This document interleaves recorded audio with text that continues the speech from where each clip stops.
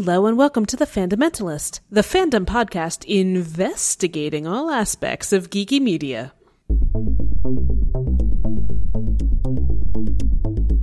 Sorry, did I hit my head and wake up in patriarchal bullshit land? Don't put me in charge! It certainly worries me to make self-defeating mistakes out of fear of appearing weak. You were right. We are from different worlds. That is a failing indeed, but I cannot laugh at it. Welcome to the I Disappoint Dad Club. The theme song you just heard is Good Riddance by R. Stoner, available on the Free Music Archive. My name is Kylie, and here with me are Gretchen. Hello. And Julia. Hey. The three of us write for thefandamentals.com, the website for all fundamentally sound fandom analysis. That's right, all of it. We claimed it all. So be sure to check us out. On this podcast, we talk about general fandom things, and guys, I'm super, super burned out on fandom right now. Yes. I think that was our whole theme, right? Right. Yeah. We were trying to think of what to talk about, and we were like, can we not talk about fandom for a while? Yeah, we just spent an hour before we recorded just complaining about various fandoms. So yeah, there's been some drama that we'll talk about in our news segment, but instead we are going to do a wish fulfillment Fandomentalist for you. So we are going to be talking about what cinematic universe we would like to see, or pitch it, if we have it that formulated. Our fun segment, this is all fun, so whatever, but it's just pick one piece of media or franchise to jettison off the face of this earth, and it can't be Game of Thrones. And the last segment is pick one underutilized character to frontline or give a spin-off, and it can't be Asami Sato. So, yeah, that's what we got lined up for today. Gretchen, do we have anyone we have to shout out for? I don't believe so. But yeah, thanks for all of the subscribers that already exist. And if you're interested, you can subscribe to Fandomentals Plus. We have some really cool content available. Yeah, it's going so well. Even better than we hoped. Yeah. Yes. Yeah, I spent all day putting together a video on why I love Steven Sondheim. So if you want to see that wonderful piece of art, which I'm sure you do, it includes a montage of me mailing something at the merchandise mart. Then you should subscribe to us. It is $3 a month. It goes very, very far to making our site sustainable, and you get some exclusive Fandomentals Plus only content, as well as a discount on the store. So yeah, good stuff. Check it out. And like Gretchen said, we definitely appreciate all the subscribers that we have. To start off, before we dive into our wish fulfillment, we are going to begin with fandom news, and I can't believe... Are there any wishes fulfilled in this news? Oh, God. So, remember last episode how we were talking about Batwoman casting, and I was like, hey, it's really interesting that no one gives a shit about the Jewish aspect, and I mentioned, Ruby Rose as being fan cast. Well, Ruby Rose was real cast as Batwoman. Yep. Which I have some mixed feelings on. Probably my strongest feeling is that it's always more the writing than the acting anyway. But, right. I kind of wish Batwoman's Jewishness had been mentioned at some point. This casting is in the latest of a pattern of Kate's Jewishness still being absent relating to the show. So we should probably, raise that. And there's even a hashtag Keep Kate Jewish, all that. However, other people reacted to the Ruby Rose casting with she, they. I'm sorry, what are Ruby Rose's preferred pronouns? I believe that she uses she pronouns. Okay. So there was a lot of she is not enough of a lesbian. She's too much of a lesbian. She is too well liked by straight people. She's not she liked can't by straight act. people enough. Yeah, to be fair, I haven't seen any evidence of a great range of Ruby Rose, but I'm more than willing to be proven wrong. She received the best amount of praise, from what I understand, for the one role where she didn't speak. So that's where all the shots of her holding a gun come from. Ah. That bodes well if you can give a really good performance without speaking. That does bode well for you as an actor. But I hate to be an asshole. It's just there are some very excellent actors in the Arrowverse. I don't want to say there aren't, but I don't think it's, like, known for amazing acting abilities. No. Like, these shows are a little bit campy, and they can be, you know? So right. You don't need to be, like, stellar. We're not looking for, like, Oscar-worthy performance. I'm like, if they're competent, that's fine. Yeah, exactly. You know, but Smallville is one of my favorite shows ever, and that did not have good acting by any stretch of the imagination. Right. And that's another CW superhero show, which is why I bring it up. But yeah, basically what happened was that people immediately began attacking this Ruby Rose casting, just from all sides. And then what it seemed to me latched onto She's Not Jewish as, like, a solid piece of criticism, why it's problematic. And then began just shouting about how it was anti-Semitic that she was cast, which it's not. Like, and like we don't even know she's not Jewish.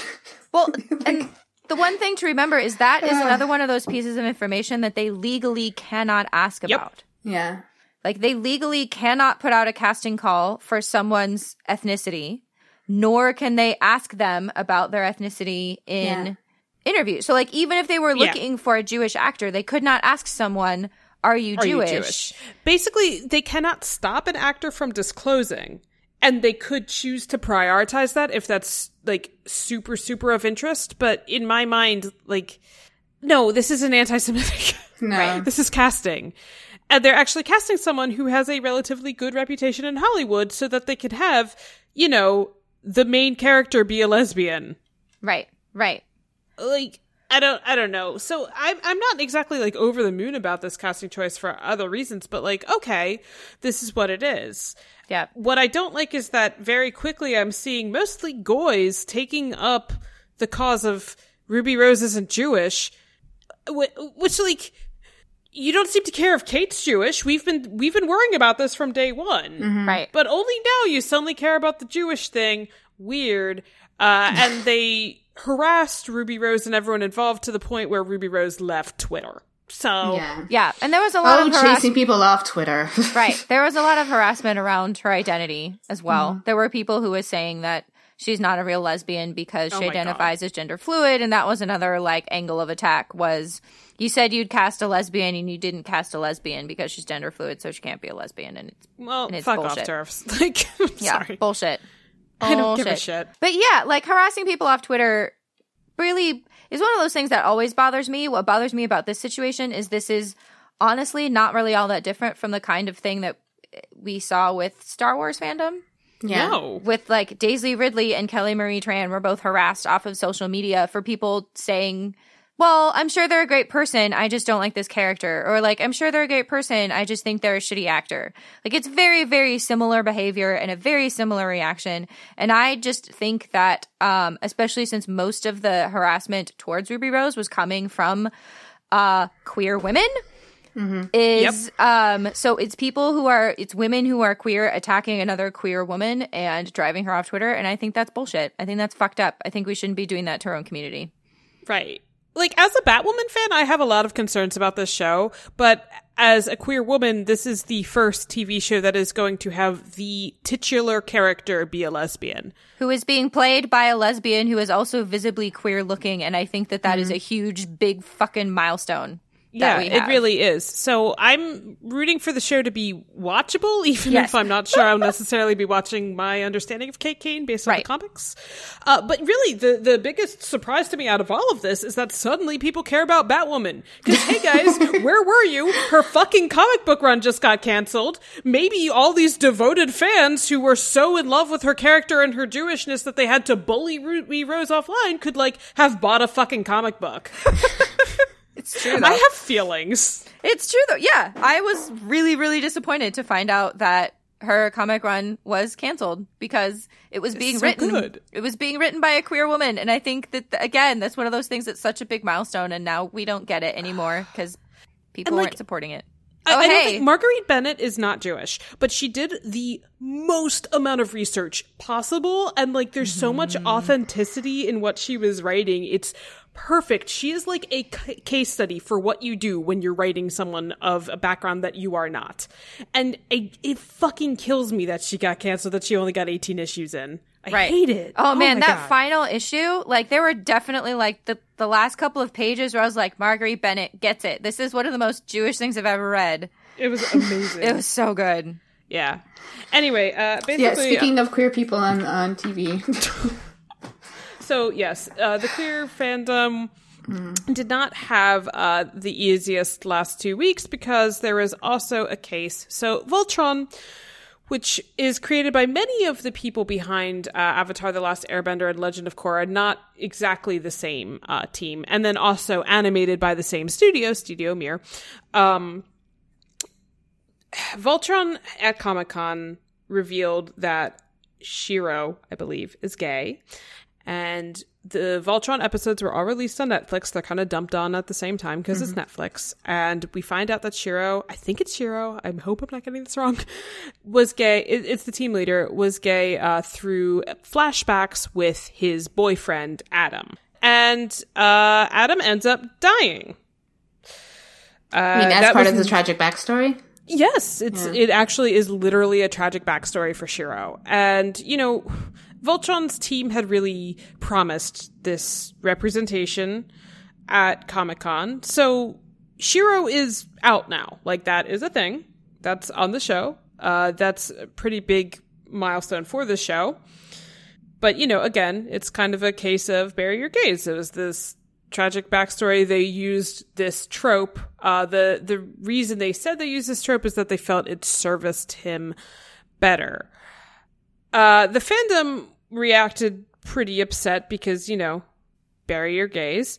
And then the responses of the voice actors who were having to answer for this, which is always a fucked up position, was like basically just liking these really wanky posts by people who were defending it. And then they had like some of the world's worst messages that were like, guys, this has always been about war and sacrifice. Like, okay. So, and it's not really a show that they kill a lot of characters on, so it does seem unusual that they would have like an on-screen death in this way. Yeah, I completely agree with that. Like, was it probably necessary to kill Adam? I'm guessing no. I don't watch the show. And none of us watch this show, so we don't have the full context. At the same time, like, you know, this was told in flashbacks. It's pretty clear Adam's not around anymore. So is it the world's worst vehicle or the most egregious exploitation of gay tragedy? Like, I don't really think so either, but I would have to see it in context. I think what it is a case of the Voltron team overhyping, you know, what they were going to be delivering on, promising something else. And then, unfortunately, with Netflix style, it's not even like you have, you know, a bunch of weeks getting to know and love Adam and like, okay, like it's tragic, but at least we had time. It's like all at once. You could binge it, right? Right. And maybe they reacted. The after the fact reaction could have been different, could have been less, they could have more effectively communicated that they didn't realize people were going to be so upset rather than just being kind of wanky about it. Yeah, but the showrunner ended up like putting out this message, which was basically saying, here's why we felt this narratively made sense.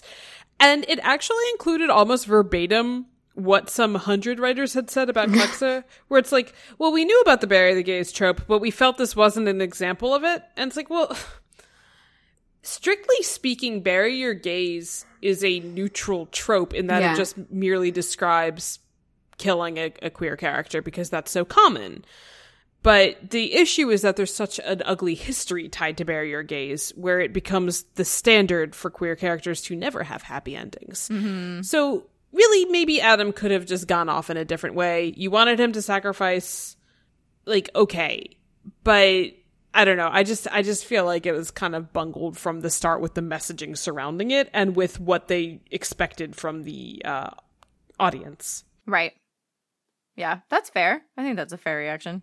Because to them it was like, cool, we're being progressive. He's gay now. And he must suffer. Yeah. So, I don't know. We'll see what happens out of it. It was, you know, people bullying the voice actors or like interrupting Adventure Time panels to like ask other voice actors about this. Like, it's just like, don't do that. That's so bad. Okay, let's talk about more things that will piss us off. Let's just run down a list. Right. This is less like pissing me off as I just think it's weird that Tessa Thompson is going to be playing Lady in Justin Theroux's like live action adaptation of Lady and the Tramp. Like, right, because he's going to be Tramp. So like that's fine. Like I like there's one part of me that's like, yay, make money doing something that doesn't matter because you get it, girl. And I'm super excited to see like people who I think are really interesting getting roles. But also there's another part of me that's like, really? Like, you can do better than a live action adaptation of Lady and the Tramp that I don't think anyone actually wanted. But mostly I fall down on the side of like, good for her. She'll be making money, I guess. Which is good for her. Yeah. I like Tessa Thompson. She deserves money. Speaking of people who I don't think deserve money, Damon Lindelof has a Watchmen TV series that got ordered to HBO. And I'm just perma mad at Damon Lindelof for Lost. And over it. Bo and Katie can at me all they want. I don't care. Okay. Yeah, good things. I guess the Star Wars Resistance trailer drops. That's cool. Okay. Yeah. I only really put it on the list because in the little description on YouTube it says "Take to the skies," and it reminded me of Barry Zuckerman from Arrested Development with "Take to the sea."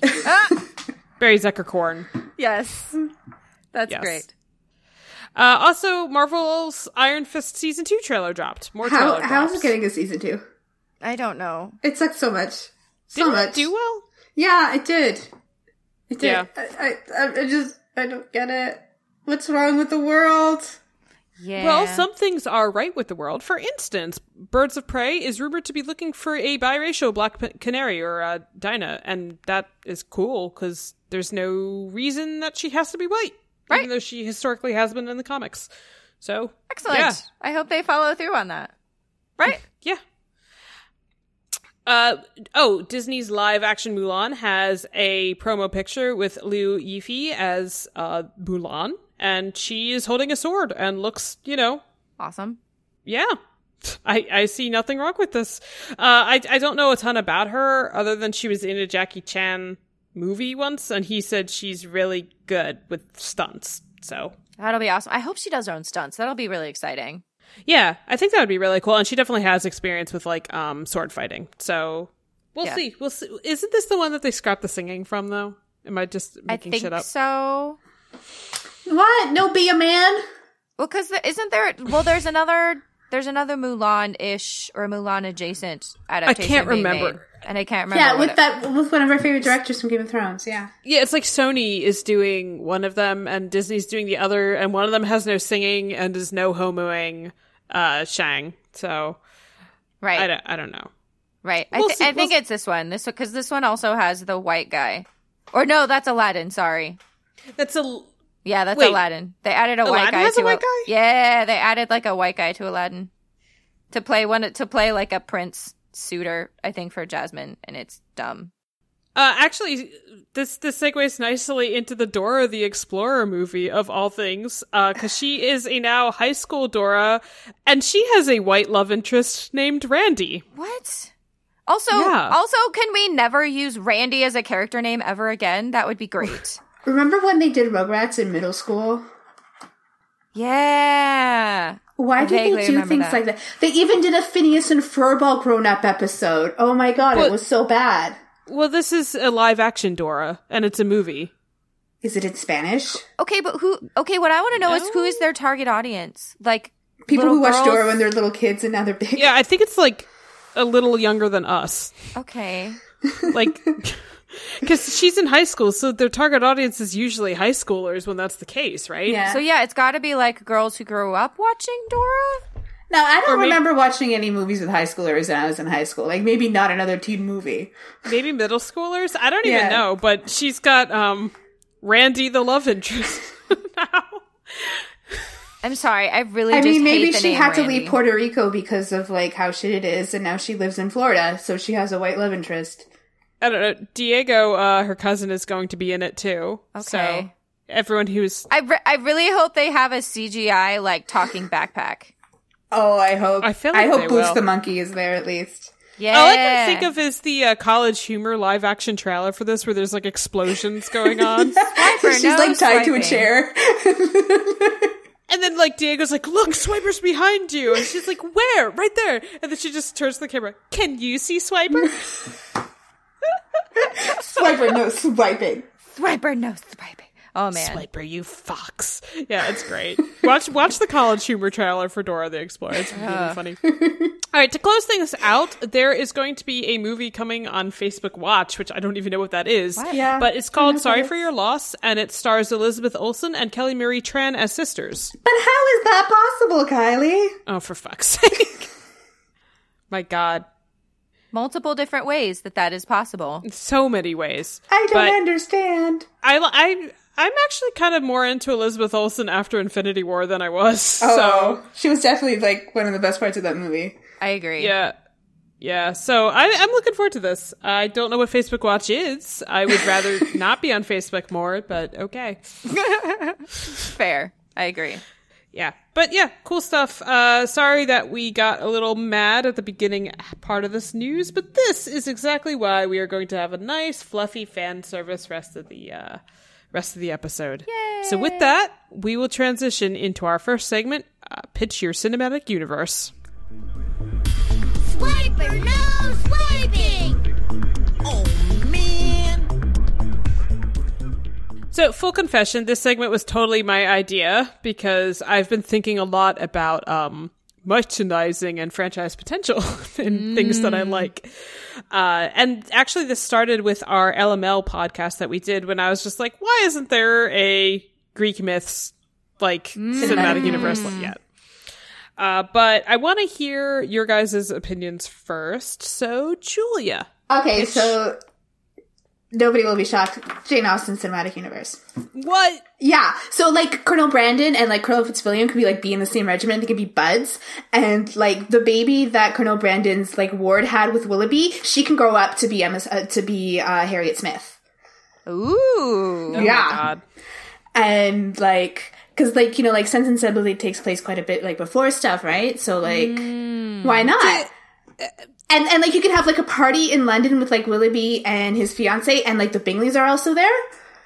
Why not? So are these going to be movies, or are you pitching me, like, a mini-series universe? No, it's, like, movies. But, like, you have them coming out, and you're, like, you know, like Harriet Smith, like, writes a letter home, and it's, like, Dear Colonel Brandon, my sort of grandfather. Like, you know, like, why not? Okay. I think there's a market for Jane Austen-inspired movies, given how many fucking Pride and Prejudices there's been. Yeah. And if you want to know about every single one ever made, I wrote a piece on it. It's true. Oh my God. Okay. My concern is how expansive this might be, but there's always younger generations that we can get into, I guess. Yeah. Mm-hmm. So, yeah, okay. This sounds like a solid business pitch. There's people that would be into this. I mean, it's only 6 movies. Like 7 if you really want to do Lady Susan. Oh, okay. I see what you're saying. Yeah. Yeah, but like... And Love and Friendship. Look, here's the thing about cinematic universes. They're supposed to go on forever and ever and just churn out money until the company's dead. So you need to start thinking of some Austen fanfic. I mean, you can do Death Comes to Pemberley. And like, instead of... full on AU? Yeah, instead of Denny dying, it can be like somebody else. Like, I don't know. Tom, what's his face from Mansfield Park, maybe. I think you're gonna have to like. I was just thinking, and then like if you want, like you can add like the Brontes into there at the end, and you can connect like Jane Austen to the Brontes. That's an idea. I was actually thinking, like, you know how Marvel had those feeder-in films with like the Thor standalone, the Captain America First Avenger, all that. If they did that for like the Bennett sisters. So you get like what, like Lydia and Brighton married. Lydia and Brighton, like Mary and her piano lessons. Like, if only she had proper piano lessons. Yeah, like Charlotte Lucas, like she's like living at the vicarage with Mr. Collins, and like there's this like farmer's wife who lives across the street, and they have a forbidden romance. Oh my that God. could be a movie. I love all of this. Or like Lizzie Bennet the younger years, and it's just her being like this she's completely like anachronistic. It's like her being this anachronistic rascal as like a kid. Yeah, she like, you know, walks around barefoot. Like, who would ever do that in a Pride and Prejudice movie? And maybe like a pig can walk through the kitchen and we can see its testicles. Oh my gosh. The fucking Keira Knightley version. I cannot get over it. Oh, I had so many like visceral reactions watching that movie in the theater. I mean, it was all like, that's stupid, and then you go right to like, oh my god, that's beautiful. And then you're yeah, exactly. It was oh, I hate this thing, but like that was shot so beautifully. Look at the cinematography and listen to the music. That's such a beautiful scene. Like, oh, Keira Knightley, you could act. Who knew? That movie had the amazing quality of being like way too fast, but also feeling like it was dragging. Yeah, because there are a lot of Game of Thrones episodes like that. Yeah, I just remember the swing spinning scene, and I'm like, what is happening? Why is this happening? But then it was like rushing over everything. Mm-hmm. Like we found out about Wickham in about 2 minutes. Like, okay. The Wickham standalone. Wickham and Darcy, the younger years. Well, and you could do a whole thing about like, because you have Mansfield Park has like the slaves in Jamaica. Yeah. Oh yeah. And you could do like, in Antigua, and you could do like a crossover with Jane Eyre, because like there's that connection, because isn't Rochester's wife from Antigua? She's from Jamaica. In Jamaica, okay. You could make it work. Okay, yeah, you could totally make it work. This is a cinematic universe. You can kind of fudge that a little bit. But like then like you could potentially like that's how you start like feed into like the Bronte like part of the cinematic universe is you like explore a little bit more about Mansfield Park, and then you meet young Mr. Rochester, have the story about like him and his wife, and then eventually Bertha. Yeah. So just like classic English literature cinematic universe. Yeah. Exactly. Female Regency author. By women, yes. Yeah, by women. Female Regency era cinematic universe. I like this. Yep. I agree. I think there's a lot of potential. Gretchen, do you have an idea? I mean, I really like the Greek mythology one, but I think you can take it if you want, but well, I think I would go. See, I loved mythology as a kid, but I think I stuck a little bit longer in my Egyptian phase than I did in my Greek mythology phase. Like that's still a phase. Like I feel like everyone kind of around our age kind of had like several different like phases they went through. Oh, totally. As a kid, and some of us never left certain ones, and the one that I don't think I fully ever left was the Egyptian one. That's why I have a degree in ancient Near Eastern like text and linguistics. So I would do a like Egyptian, like an Egypt cinematic universe that could be both about like the actual reality of, or not reality, but like the history of Egypt, but also like the gods are real.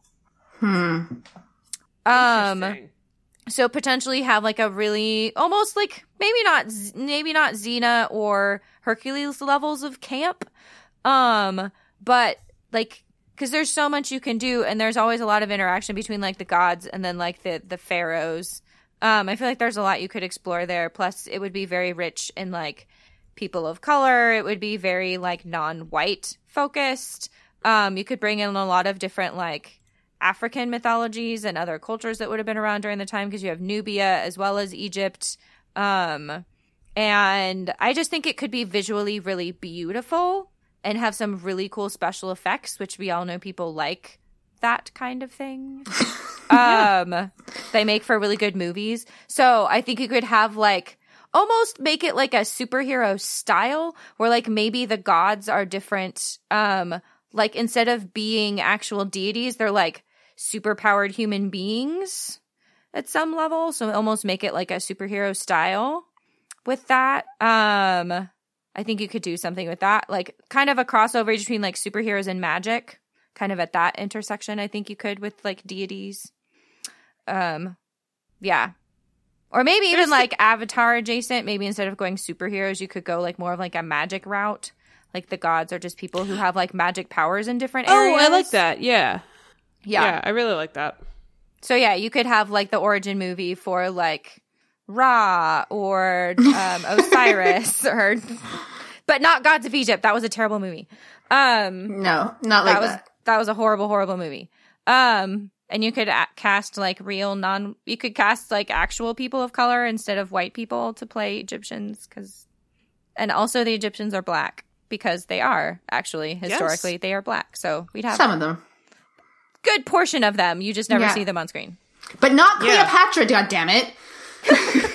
Yeah, I like that. I think what I like about that too is that you can kind of do what you want with it more than like a Greek mythology universe, because those myths I feel like are better known to a Western audience. The characterizations are better known and mostly super sexist.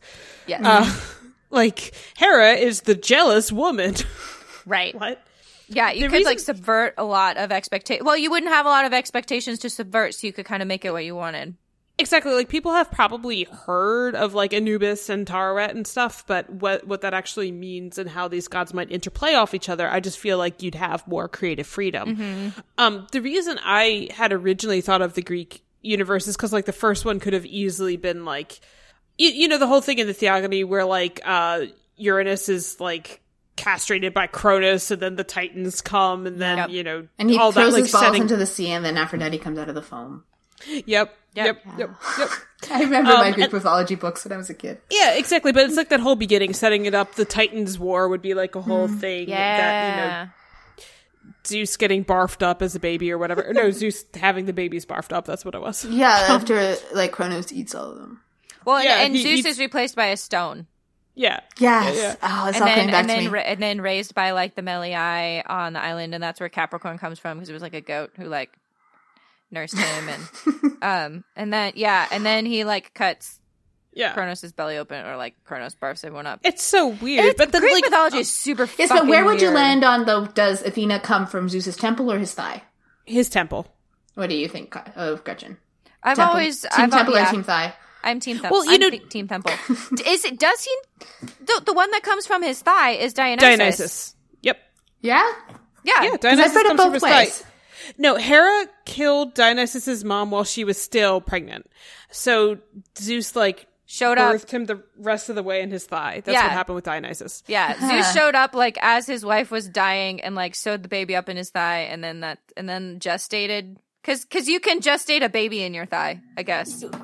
Well, Athena came out fully formed wearing armor, so why not? Right, Athena was because he was worried that, what's her name? Medea, who's the she was like the original wife that he had, and he got like worried that she was gonna, I don't know, have opinions. birth him a son that would overthrow him, just like he overthrew his father. Yeah. So they were like playing a game where they were shape shifting, and he turned into a fly, and she turned into a fly, and then he turned into a human and ate her. And then that's how Athena was born. I thought it was, is it Mnemosyne? It might no, she's, hold on. You know, that reminds you of the Sword of the Stone. Oh, no, Metis. Metis. Yeah. He swallowed her before she could give birth to Athena. Right. I hate to say this, but I think we've gone a little off track. Well, okay, maybe. I guess what I was saying is I just like see so much potential like in the Greek myths, because like, you know, a Hermes standalone, it would be like he's the Loki of the universe in some ways. And he's just fun because when he was like a little baby, he stole Apollo's cows and then like gave him a lyre in exchange for that and all that. He's just like clever. But at the end of the day, it is myths that we understand, and then you'd get like real history snobs in the same way that like Hercules and not Heracles, for some reason, the Disney movie got so much scrutiny too, for like not following the myths. They kind of give nods to the trials, but it's kind of like how like Game of Thrones season 7 gives nods to the books. Right, exactly. Right. However, the cinematic universe I actually wanted to pitch is one that might already exist, but we don't really know. So, like, I think Disney needs more money, first of all. Of course. And I just want all the Disney princesses to be in the same universe, and there's hints that it might be that case, as it is. They can have a party like in the Princess Diaries, too. I was actually thinking, like, Princess Day on Adventure Time. But that's fine too. That was the one where Bubblegum was just doing the crossword puzzle during it. But I mostly like the idea of seeing these princesses develop into their roles that they're left at the end of movies, because like in Belle's case, like she had just been some lady who was walking around town reading and singing, and now all of a sudden she's like, you know, running a castle and has subjects in this poor provincial town. Right? Or like everybody forgot that the king existed or something, right? So now they've all remembered that there's a monarchy in this country. It must be. Well, he's a human again. I don't know. Yeah. Ariel is now, like, actually living as a human. Right. Like, when we last checked in with her and how she did with that, she was combing her hair with a fucking fork. So, is she doing all right now? I know. Did you see Little Mermaid 2, Back to the Sea? This cinematic universe assumes that all Disney sequels didn't happen. Yeah. Okay. I mean, most of them can be jettisoned anyway because they're not that good. But yeah, no, I'm just, like, really curious specifically about Elsa, because she's now, like, a fucking queen. Yeah, and the movie ended queen for a while. Yeah, but the movie ends with her, like, actually being in command of powers. So I know that there's going to be a Frozen 2, but, like, how do you even navigate that? Also, you just threw your closest trade ally out of the country. So I'm just curious. How's Rapunzel doing? I actually understand Rapunzel's to TV series was pretty good at exploring her duties and, like, trying to make her parents proud. Except, didn't she have her blonde hair again? Yeah. Oh, they do that all the time. They do that kind of shit all the time with the series. Don't even get me started about Cinderella. I have so many. It seems like such a weird. I'm fixated on the fact that that Disney has totally, like, changed her coloring. Oh, really? Yeah. Oh, yeah. In the original Cinderella, she's a strawberry blonde and wears a white dress. It's like a silvery white dress. But all of her marketing is she's blonde with a blue dress. She's blonde with a blue dress? Nope. In the original movie, she's, like, strawberry blonde with, like, a silvery white dress. She's, like, super blonde. Why would they change that? I have no idea. What do they have against strawberry blondes? Well, it's it's like how Aurora always wears her pink dress, but, like, at the end of the movie, she's wearing a blue dress. She's wearing her blue dress for the majority of the time, if I recall. Yeah. Yeah. But she ends the movie, like, the last thing that you see is, like, the fairies are fighting over what color her dress is going to be, and it ends up being blue. But, like, all of her marketing, she's wearing pink, and I think it's super weird. I wonder how she's doing as a princess now. Right? Like, she was not raised a princess, and now she finds out she's a princess and now has to, like, run a kingdom and shit. I don't know. Yeah, like, she's the one who's ruling that damn kingdom. Because her husband's got his own kingdom to run. That's true. And she was, like, literally raised in the woods. Literally raised in the woods. But let's just call it for what it is, but, like, Prince Charming does not seem like he'd be very good at, like, governance. Oh, like Cinderella's husband? Well, they have time. All the parents are Weren't they both alive. Prince Charming? No, Prince Philip is Aurora's husband. Oh, my mistake. Prince the Charming wonderful is Prince Philip. Snow White and Cinderella are both like Prince Charming is Snow White and Cinderella. Yeah. Thank God. And they look like weirdly the same. It's kind of weird. I think they both have their work cut out for them, is all I'm saying. Especially Snow White, because she's been, like, doing everything to run households already. And she's, like, 14. She has no boobs yet. No. So she gets to the castle, and fucking Prince Charming is like, my face has no features. Anyway, that's my cinematic universe that I want to see happen, because I think there's a lot of potential for buddy comedies with these princesses. Yeah. Especially if Merida from Brave is, like, in this. I love Merida. I know that they're I know that part of the Wreck-It Ralph marketing has been showing a lot of the Disney princesses together. And there's the memes that are coming out with just Scottish Twitter taking. I love that so much. Yeah, it's so fucking good. It's so funny. Okay, anyway, moving on with our show. Fine. We'll have to move on. That's our wish fulfillment. Tell us what you think would make the best cinematic universe. Not just necessarily the best business case, but what you would like to see. And maybe it will be Jane Austen. Who knows? However, we are going to move on to our next segment, which is Jettison a franchise or a piece of media off the earth, and it can't be Game of Thrones. I find myself quite content with my situation, Lizzie. All right, so now we're going to just be super positive again and talk about the one piece of media, the one franchise, the one series that we wish... Do we wish it was like it would stop now and be genocide, or do we wish that it never happened? Well, I mean, how much butterfly effect do you care about in terms of messing with the past? Okay, yeah, you're right about that. Just gone. Just get rid of it. Go away. I never have to see it again. Yeah, never have to see it again. Yeah. I am probably going to get so many people mad at me for saying this. I'm going to have a lot of people adding me, and it's fine. Go ahead. I don't care. You never check your messages anyway. everything in Marvel except for Black Panther and maybe Thor. Maybe what Thor, about Guardians of the Galaxy? And I'm pretty sure Thor is like going away anyway. So, see, I like certain parts of Guardian of the Galaxy, but like the only thing that I would feel necessary to preserve would be Black Panther. I could literally do without anything else. Don't at me, or do at me, and I don't care. That would be what I would do. Because I'm just so exhausted by it at this point. Like, I'm so exhausted by Marvel.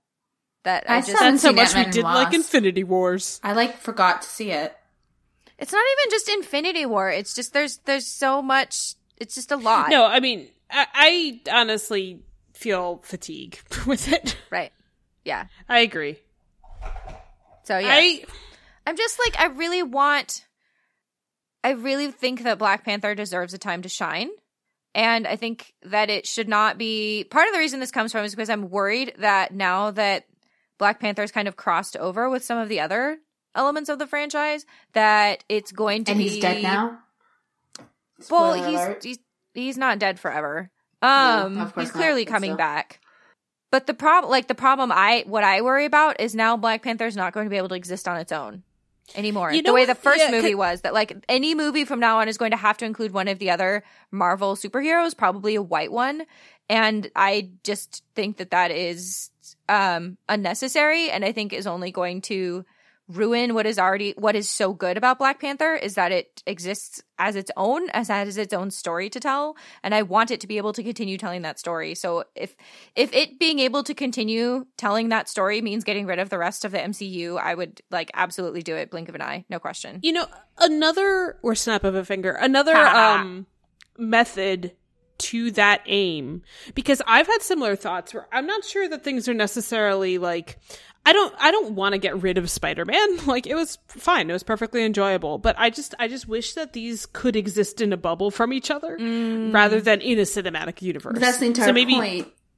I understand that's the point of that, but I fucking hate crossovers. I just do. I'm sorry. Yep. The only group... It's difficult because it's a hard line. Like, where do the groups make sense? Like Detective Comics, I love the group dynamic in that.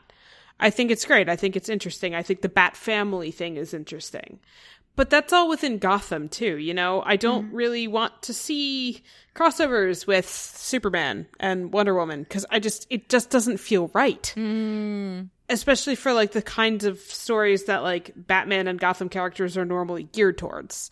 And that's the trouble that I'm having with Marvel, aside from the fact that they're sticking 40 million people to the point where the Infinity War poster looked like a joke onto the screen together. It's just some of this doesn't fit. T'Challa's story is so his relation to Wakanda and what that position means to him and T'Chaka's legacy. And to, like Gretchen said, from now on, what we're going to expect, fucking Bucky Barnes to be down there. Right. And Bucky Barnes makes no sense to the story of Wakanda or T'Challa's story. No, it just becomes irrelevant. So it just becomes what T'Challa's doing based on the latest need that this overarching universe has with the certain crisis. And that's what irritates me about it. Or Infinity War, honestly, my biggest complaint about it is that it took things every other movie set up and just kind of shit on them. Right. Asgard is a people, not a place. What happened to the people? Oh, they're all dead. Right. Right. Thor lost his eye and his hammer, and that's really meaningful because it represents he had to overcome the loss of his perceived loss of power and self-confidence in himself. And Peter Dinklage will make him a new one. It's fine. Right. Yeah. Leaving him with the visible scars of that experience is important. And then Infinity War is oh yeah, here's have an eyeball and a new hammer. Cool. I have that eyeball in my pocket. Yeah. Right. I mean, it is funny that Rocket would have it. He would have an eyeball in his pocket. Yeah, it's funny, but it's yeah. And I think Guardians 2 and what happened with Gamora is probably the best instance of now there's just all this other trauma that this team has that they had been building towards something collectively, and they all just kind of split up for Infinity War, right? Yep. And I think, the most extreme example of it, but that's why I don't like these crossovers. So I think there's ways to, if you wanted to just snap your fingers, it all disappears besides Black Panther. That's certainly the only franchise I really care about in Marvel right now. But I think another solution could just be stop with the crossovers, no more. Right, get rid of it as a franchise. Yeah. Like, have all of these characters exist, but not feel the need to put them together in the same movie if it doesn't totally or fit or anything. Yeah, just no requirements of that. Right. No Avengers requirements. Right. Okay, so, other people. Okay, so I would pay really good money if J.K. Rowling would just stop talking. And if she stopped talking 5 years ago, that would be even better. Yes. Can I do that? Can I cut it off 5 years ago? Yeah. In that case, that's absolutely fair. Everything after season 10 of The Simpsons. Just no zombie Simpsons. Jettison it. Okay. Because I'm okay with that. Can you believe it? The Simpsons is still on. Every once in a while, there's a good episode, and you're like, oh yeah. But especially now with how tone deaf What's-His-Face is being about any criticism, it's like... Groaning. Yeah. It's just please, just... You're obsolete. Yeah. Stop. That's a really good point about Rowling. Yeah, just because, it's kind of, it's the first time that thing has happened to me where, something hasn't been aging well. It's this is what it's like to be an old person, right? Because, my dad has all these adventure stories that he used to read, back in Poland when, sugar was rationed and things like that. And, I look at them now and I'm just do you not see how racist this all is? And he's like, but I loved it so much, it taught me about the world, and I had the sense of adventure, and if it wasn't for these books, I would not be the man I was today. I would still be in Poland working in a factory, but they're horribly racist. I think what bothers me about Harry Potter, too, is that, okay, they're books that aren't aging well. Yeah. But if she was showing a true effort to be, reflecting. Yeah. And maybe she didn't understand exactly why Dumbledore not being explicitly gay, but then confirming it later was an issue, but she was working and, her later media is really focusing on writing that and providing positive LGBT authentic representation rather than fucking Johnny Depp as Grindelwald. Oh gosh. Can we not have those as part of that? Can we? Yeah, can we not have the Fantastic Beasts movies? Yeah, Fantastic Just Beasts Johnny movies. Depp. Johnny Depp gets the snap. But yeah, I think if she was showing that she wrote something in the time that she wrote it, but listens and takes in feedback and is working to be better, and stuff she produces afterwards are more conscientious, and she or she tried to move on from Harry Potter for a while. Right. It would make the sins of Harry Potter, which I don't think are that absolutely horrible, taking the times into account. The times being 10 years ago. But I just mean in general, I think we would feel better about going back, trying to engage with it on what she's really saying, rather than now it's I can't give you the benefit of the doubt, lady, because you're just so up your ass about stuff. So I think that's what it comes to. And it really is well, can I just please go back to separating the art from the artist? And no, she won't stop talking about how wonderful this school in America is with all its Indian wisdom. Oh gosh. Yeah, that needs to go. I'm so over the whatever the American wizarding school is, and how there's one wizarding school for all of Africa. Ivermoria, yeah. Oh my god. There's how many in Europe alone? At least 3. Eastern Europe gets one, France gets one, and Great Britain gets one. But all of fucking even Africa. Great Britain having only one school is so stupid, considering they have 20 professional Quidditch teams. But whatever. Right. Yeah. Yeah. I don't know. It's bad. Even honestly, when Pottermore first dropped, I was like, "This is dumb," but it's fine. Just someone shut her up. Yeah. I don't think she gets it. I don't think she cares. She doesn't get it.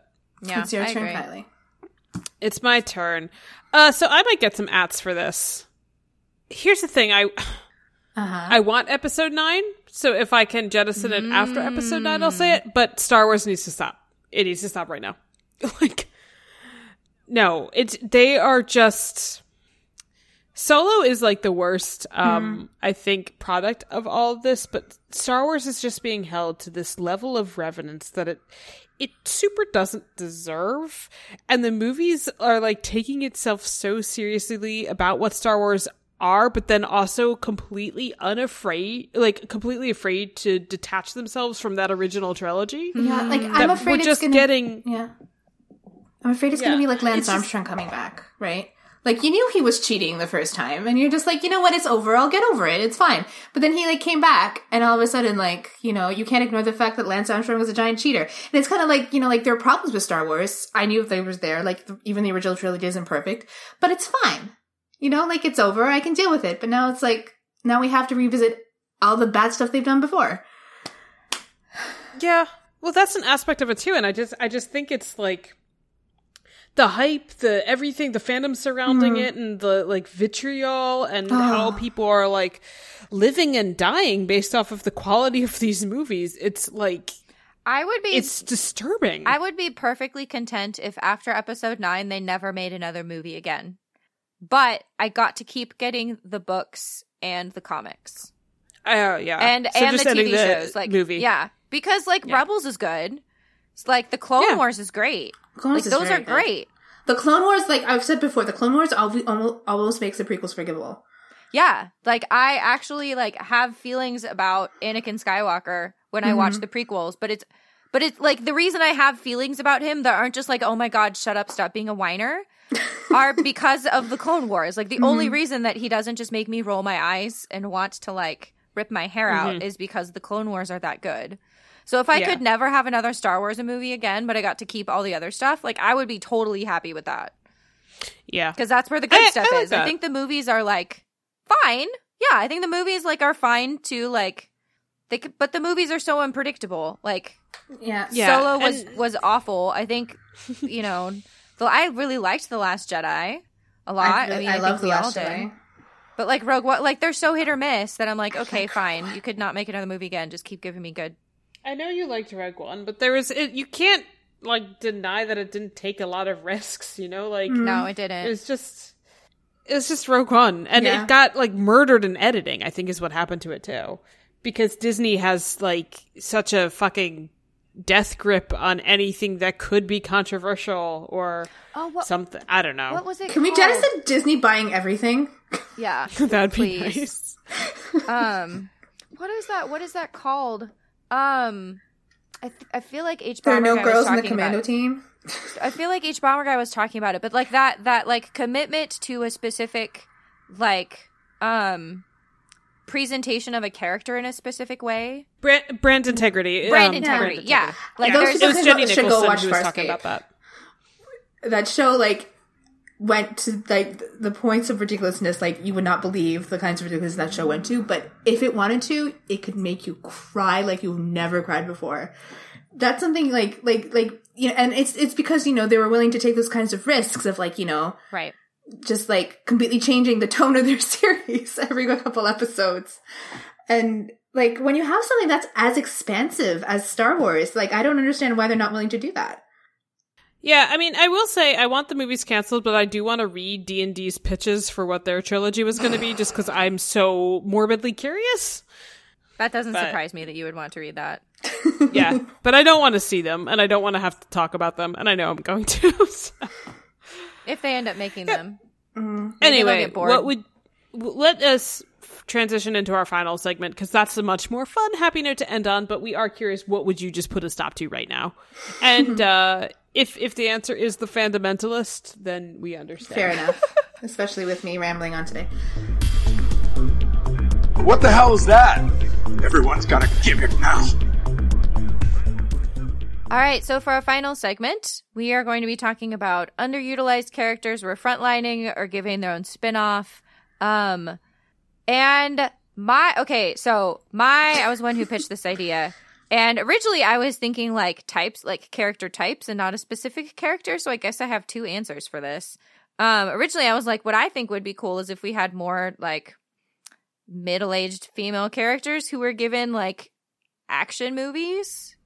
Sure. In the same way that like Bruce Willis or like Jason Statham. Like Jason Statham is like 51 years old. And I thought of this because he just made The Meg, which was by all accounts a really horrible movie.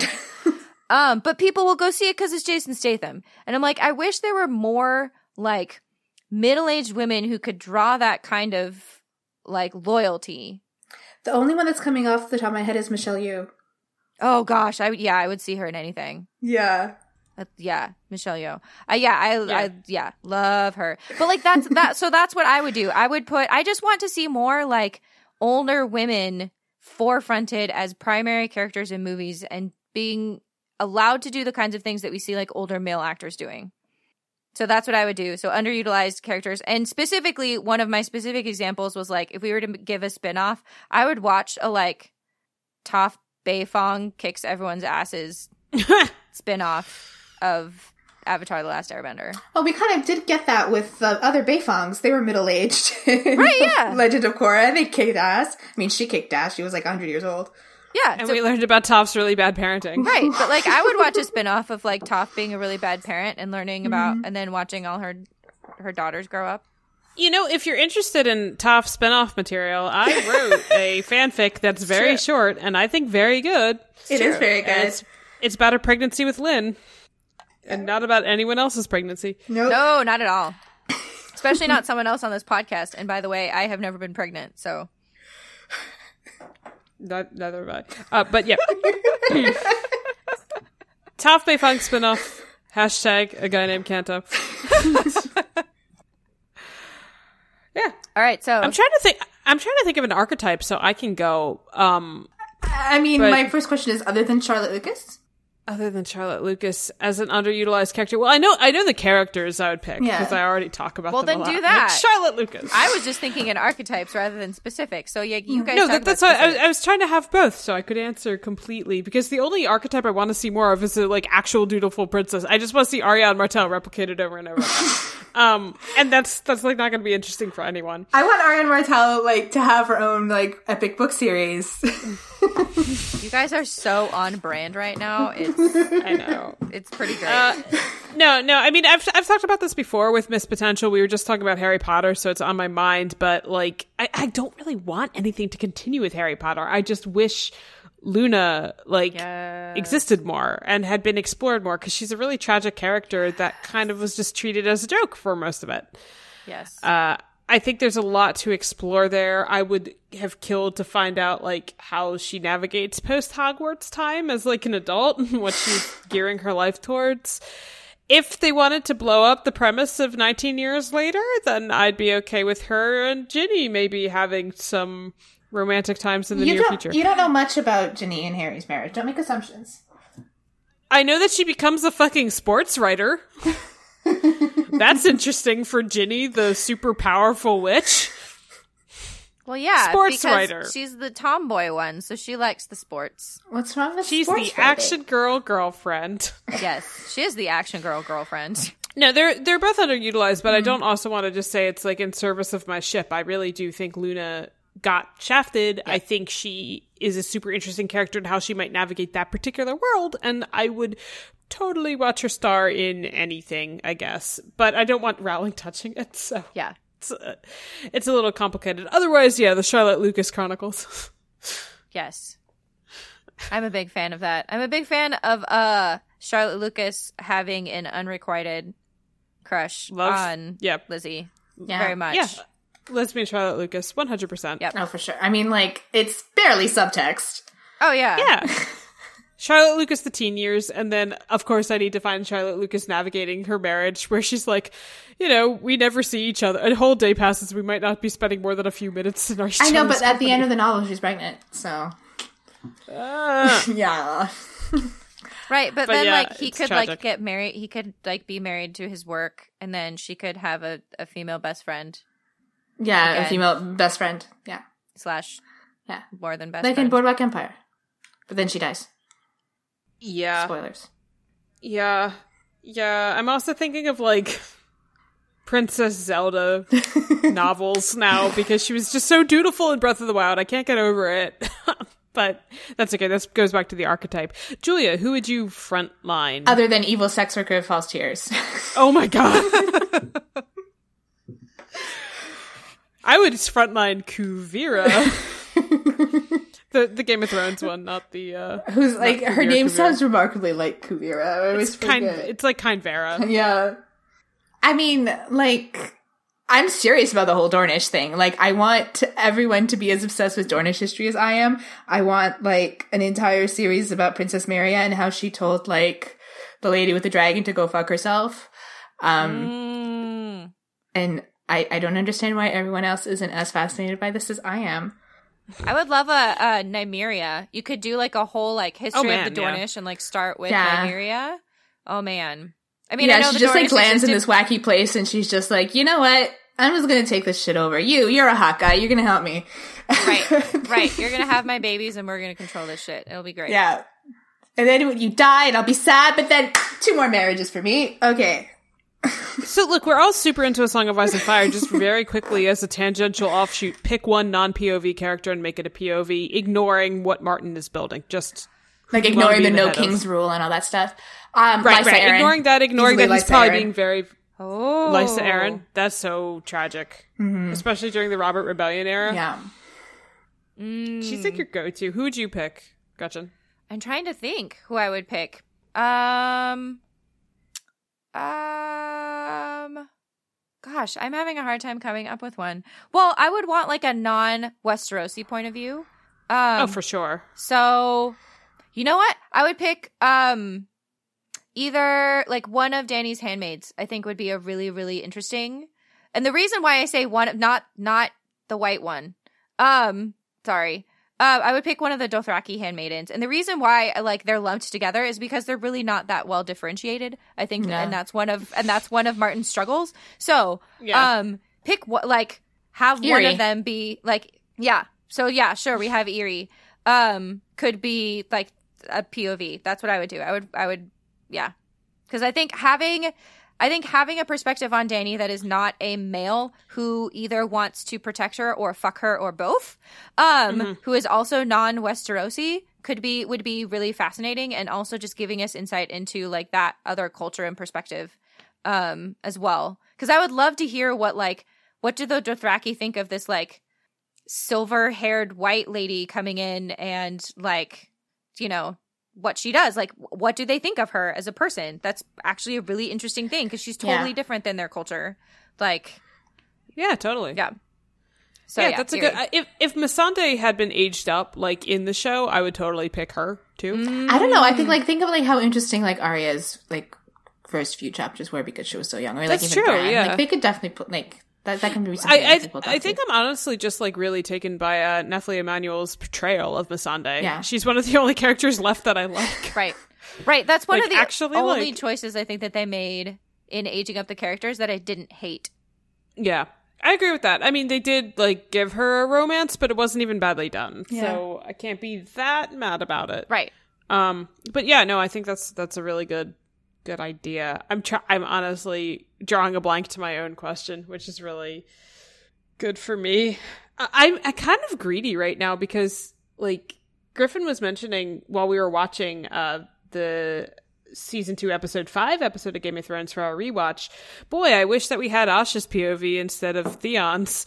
And I was like, well, we get it, like in A Feast for Crows, but now I'm wishing like why couldn't we have had Asha during the A Clash of Kings chapters? I think I would have liked to backfill that knowledge, or like backfill Brienne, you know, even though it's through Cat's eyes, like just like also give Brienne's context there or something like that. I don't think I necessarily need Cersei before A Feast for Crows. I think we have just enough Cersei. Mel would be interesting too, like more from Melisandre would be really interesting in the books too, because she's got such a really unique. Yeah, her problem is that she knows too much though, from the point of view of the narrative. But I said you could ignore that. Yeah. The thing is, like, does she know too much? I mean, when you do read her POV chapter, it's just like, she like doesn't say a lot of stuff because she already knows them, so why does she have to say them even internally? So it could be done, but it'd probably be exhausting for a writer. Right, yeah. Yeah, that's a good point. There's really no kings I think I would want to get in the head of right now. Like, I don't really care. I mean, like, Stannis would probably be the first choice, but I'm not I wouldn't like be super excited about that. It'd be Stannis over Robert. I don't want to be in Robert's head. No, God, I didn't. Like, it'd just be boobs. So yeah, I wouldn't want to be in Robert's head. My love for Lyanna is so pure. Yeah. Gross. Yeah, like Robert's head would be like watching Show Sam. Oh, it would be. Oh my gosh, that's And that brings us to Game of Thrones again, because all things bring us to Game of Thrones. All paths lead to Game of Thrones. Any other underutilized characters, Asami Sato, that we should be giving spotlight? Dude, I'm just like, she still hasn't had like a proper plot line. Right. I feel like what thing bears saying though, that all of us, we haven't fully acknowledged that this is what we're doing, but like we are clearly all saying that female characters need to be given more prominence, and their perspectives need to be explored more. Miss Lemon from the Poirot series. Ooh, I like Miss Lemon. Yeah, like there is this one episode where like she and Hastings try to solve their own mystery, but they like completely screw it up. I'd like her to like not screw up one. Yeah, and then she can have ice cream. I wasn't doing this intentionally in any way. We all just did list women because male characters are usually fleshed out, right? Because there aren't really a lot of like male like character archetypes that I can think of, like, hey, we need more, other than like we need more like male characters who are, I think more characters like Davos, or like more male characters who aren't like, or like Steven Universe, or Tenzin. Yeah, you could have like subversive male character archetypes. But for female characters, like, we're not even at the point where we really need as many subversive ones as much as we just need more female characters. Yeah, it's like in Sense8, you don't get mad at them for frontlining Nomi really so much more than all the other characters, because, like, it's not that there's this, like, you know, flood of trans characters who are, like, protagonists in a show. Like, you spend a lot more time with her than with a lot of the other Sense8s, but that's fine. Like, you know, she's a very interesting character, so why not? And it's something that a lot of people have never seen before. Yep. That's a good point. Yeah. I don't know. Yeah, I mean, I said I want more dutiful princesses. That's not essentialist for women. No. Tenzin is a dutiful princess. Dutiful princess. T'Challa is a dutiful princess. Yeah. There's many dutiful princesses afoot. Yes, that are also male characters. Yep. And we just don't believe in changing things to male pronouns. Like, no Gary Stu's here. Oh God, I hate Gary Stu. That phrase is so annoying to me. You mean a Mary Sue who's a man? Yeah. Like, I guess characters, I don't know, there's slight differences in terms of how that manifests when it's a male character versus a female character, but like, oh my God. Just call it Gary Stu. It's so annoying. Yeah. Anyway, after that lovely tangent for no reason, who is a character you would want to frontline, Asami Sato? Because Charlotte Lucas. Oh man, I really would. Mrs. Jennings. Oh man. Oh God. Yeah. All right. Well, this will just be a shorter episode for us. I guess our fan service isn't as fun to talk about. We should have just had another segment like fan service babysitters or whatever. I'm sorry, that segment was the most brilliant thing we've ever done, okay? We need more randomness. Hey guys, if you want to pitch us segment ideas too, we're not opposed. If you've got ideas for things that you want us to talk about, fun segment or otherwise. Yeah, just because the stuff that like we probably could be talking about right now is like, I mean, we can talk about like purity culture. We can speculate about what our favorite character's favorite CrossFit workout could be. No. Except that you are the only one who would have opinions about that. I would say burpees for all of them because that's the only CrossFit thing that I know. I haven't told you about thrusters or clusters. You have told me about thrusters. Have I told you about clusters? That out. See, cluster is like a thruster, but first you clean it. Okay, this sounds really dirty. I haven't told you about the snatch or the dumbbell snatch. The snatch. Okay. Or the hang power snatch. Okay, we're going to cut this right here. This is definitely getting into innuendo territory. Yeah, thank you guys so much for listening to us, especially if you're still listening after that. If you enjoyed our podcast, review us on whatever app you are listening to us, or you could just rate us. That helps too. And tell your friends about us, because that helps more than anything, is word of mouth. Yep. You could also visit thefandomentals.com to check out our lovely content, as well as become a subscriber, a Fandomentals Plus, which makes you plus in our hearts. That was beautiful. Other than that, we are going to duck on out of here, so thank you for listening, and we will talk to you next time. Bye, everybody. Goodbye, everyone. Bye.